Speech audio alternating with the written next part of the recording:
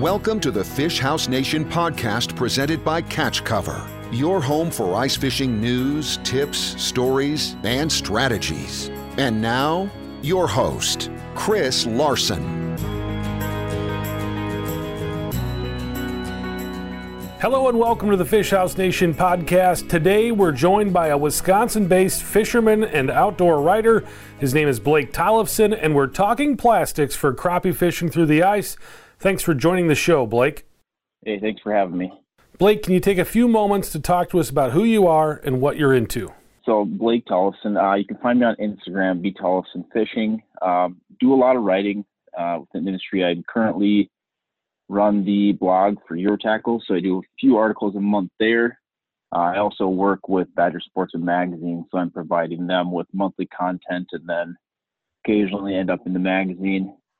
If you went out on a lake 4 or 5 years ago, you would find most people using live bait, but there's definitely a trend to plastics. Why should anglers use plastics when ice fishing for crappies?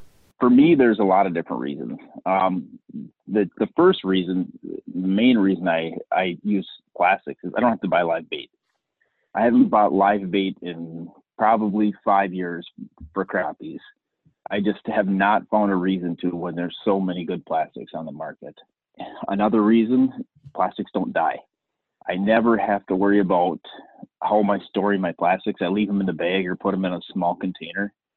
I'm not worried about, putting an aerator in there or checking a bait box to make sure I don't have a bunch of dead grubs or something like that. It just makes life a heck of a lot easier. Most people are pretty familiar with how to put on a spike or a minnow. How do you rig plastics? I know there's a bunch of different ways, but what's your favorite method? Specifically for ice fishing, the large majority of the time I'm fishing it horizontally. So I thread the plastic on there so it kind of fits nice and snug up against the top of the jig. And then I want to make sure that that bait sits completely horizontal. There's a few different ways you can accomplish that. You can do it by the way you tie your knot. So you could tie like a snell knot, or you could tie a loop knot, and that would force that jig to always stay horizontal. Or you could just tie a simple clinch knot and then basically rotate the knot on top of the eye, and it forces it to sit horizontal. Is there a wrong way to rig plastics? There can be. Personally, I've noticed that if you're not fishing plastics as they're designed, you're not going to have as much luck. If you just throw them on a hook and you're not fishing it, if it's a horizontal plastic and you're not fishing it horizontal, it's not going to be used to its best ability.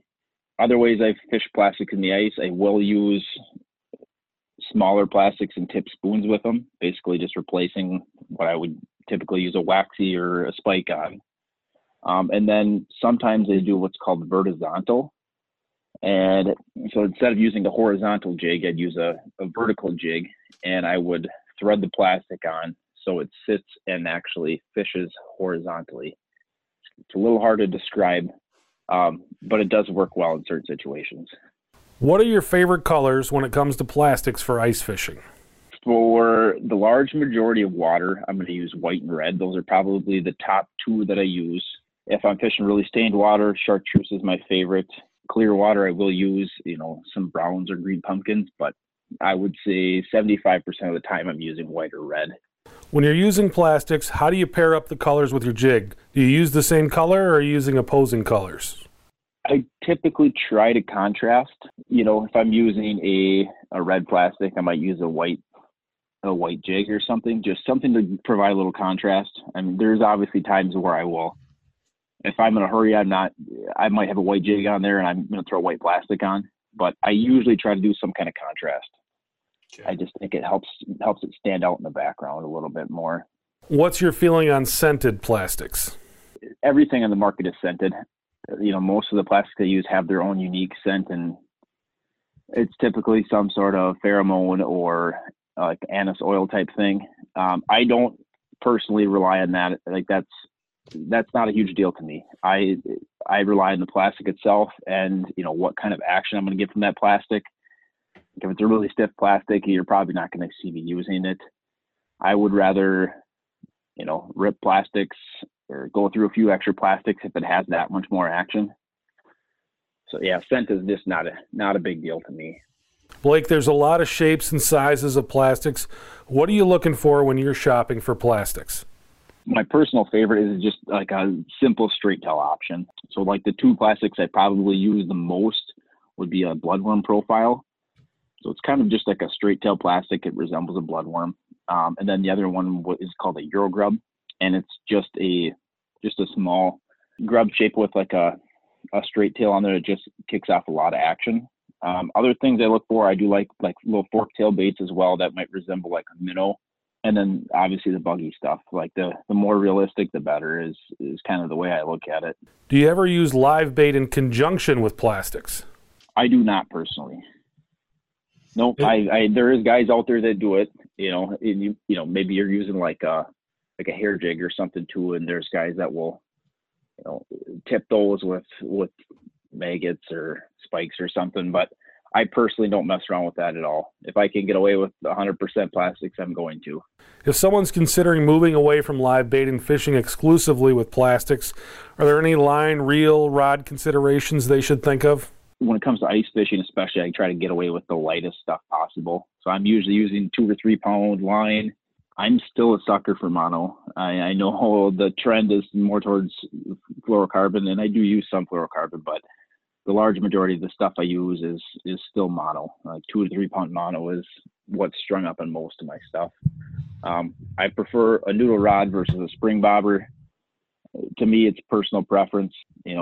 Some guys are suckers for the spring bobber, and that's great. I personally like using a noodle rod better. Those people that are switching from plastics to live baits, should they be doing anything different with their jigging styles and how they're working their rods? Yes, especially if you're switching from something like a minnow, something more lively to plastics, you have to do the work. A minnow might do a lot of the work for you. If you're fishing plastics, you have to convince those fish to bite. If you see a crappie chasing up on your Markham, you're going to want to keep jigging up and forcing that fish to follow it up until it bites.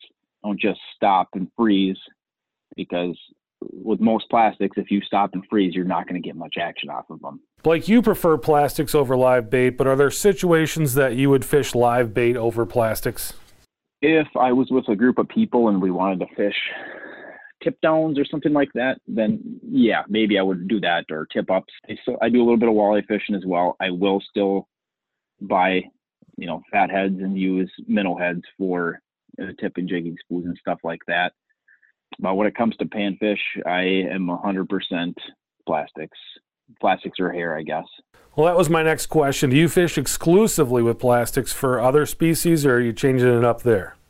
Yeah, to elaborate on kind of what we just touched on there, I would say I will use some plastics for that, but I still like having a minnow head on a jigging spoon, when it comes to walleyes. And, if you might throw a tip up out for walleyes or pike, it's nice to be able to put a sucker minnow or a shiner on there. Is there anything about fishing with plastics that's important that I didn't ask you? The number one thing I would tell anybody is to have confidence. Go out there and force yourself to fish with plastics. It can be kind of a hard thing. If you've spent your whole life fishing with live bait, it is a big change to go try and fish with plastics. I've met a lot of guys who they bought a pack of plastics, they tried it once, they didn't have any success, so they just went right back to using live bait. For me, I just stopped bringing live bait altogether, and that's what forced me to be a better fisherman with plastics. It's all about having confidence. If you think you're not going to catch anything with plastics, you're probably not going to catch anything with plastics. So just having that confidence, not bringing, that thing you're comfortable with, whether it's waxies or spikes or something, just leave those at home. Just take the plastics with you, and it can really make a huge difference. Do you see a difference in the fish you catch with plastics when it comes to size? No, I wouldn't say so. With plastics or live bait, I think you're gonna catch very similar fish. If I'm targeting bigger fish, I might use other, non-live bait methods. Like I might use like little rattle baits and stuff like that.